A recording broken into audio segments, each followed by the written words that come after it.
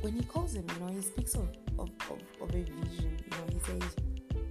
He calls him out and says, look up in the sky and count the stars, and God in his capacity knew very well that Abraham cannot count them. He knew that Abraham, as human as he was, he cannot count.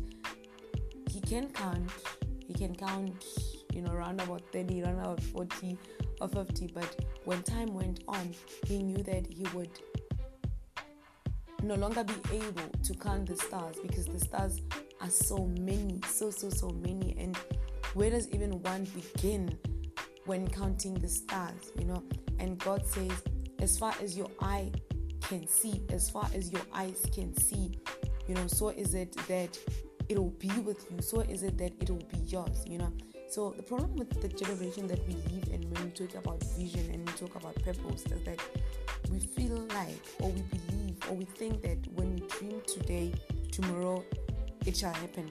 When we see a vision, when we receive a visitation from God, it is concerning the now. It is concerning the 6 minutes later, the 5 minutes later.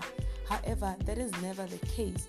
We read stories, we read biblical accounts where people would dream or would foretell things about the future, would foretell things today about the future, things that would not necessarily happen now, but would definitely happen in the future. And I think that is what sustains us as a person.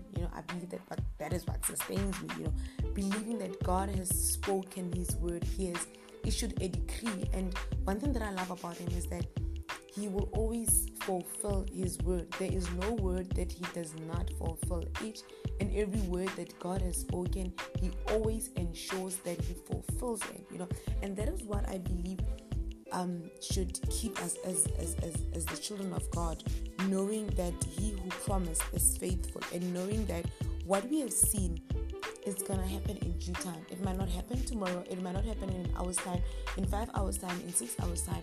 What's important is that it will happen. Oksalayo, it will happen, If it happens a generation after you, no problem, so long as it has happened, The problem is that we are a generation that believes so much in the now, I want food now. And somebody who I was listening was talking about that. He was talking about, T.D. Jakes. I was reading his book, Crushing, saying, I want food now, I want this now, I want that now, I want that now, I want that now. It's like we are an instant generation, and that is why sometimes our faith is compromised. That is why sometimes our belief in God is compromised, because we want things in the now. We do not want to wait, And God promises us that those who look at him, those who wait on him, they will never be put to shame.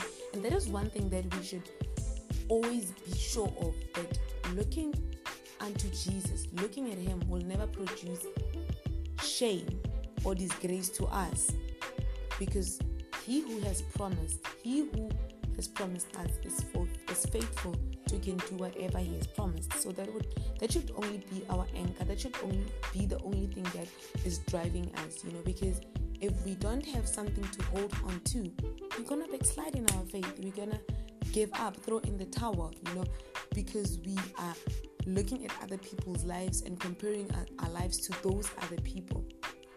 So I believe that being able to see, being able to go to the future and living in the future, and then coming back in the present and believing in the present that I've already been there. God has already done it there. Therefore, let me relax, knowing that there's something great that is coming. Let's think about baking, Let's just think about baking, It's like you first start with the ingredients, putting the ingredients together with the belief that after putting the whatsoever ingredients together, mixing them up and putting it in the stove, a couple of minutes later, whatever that you placed together will come into manifestation. And that, I believe, the ingredients is, while waiting, what are we doing?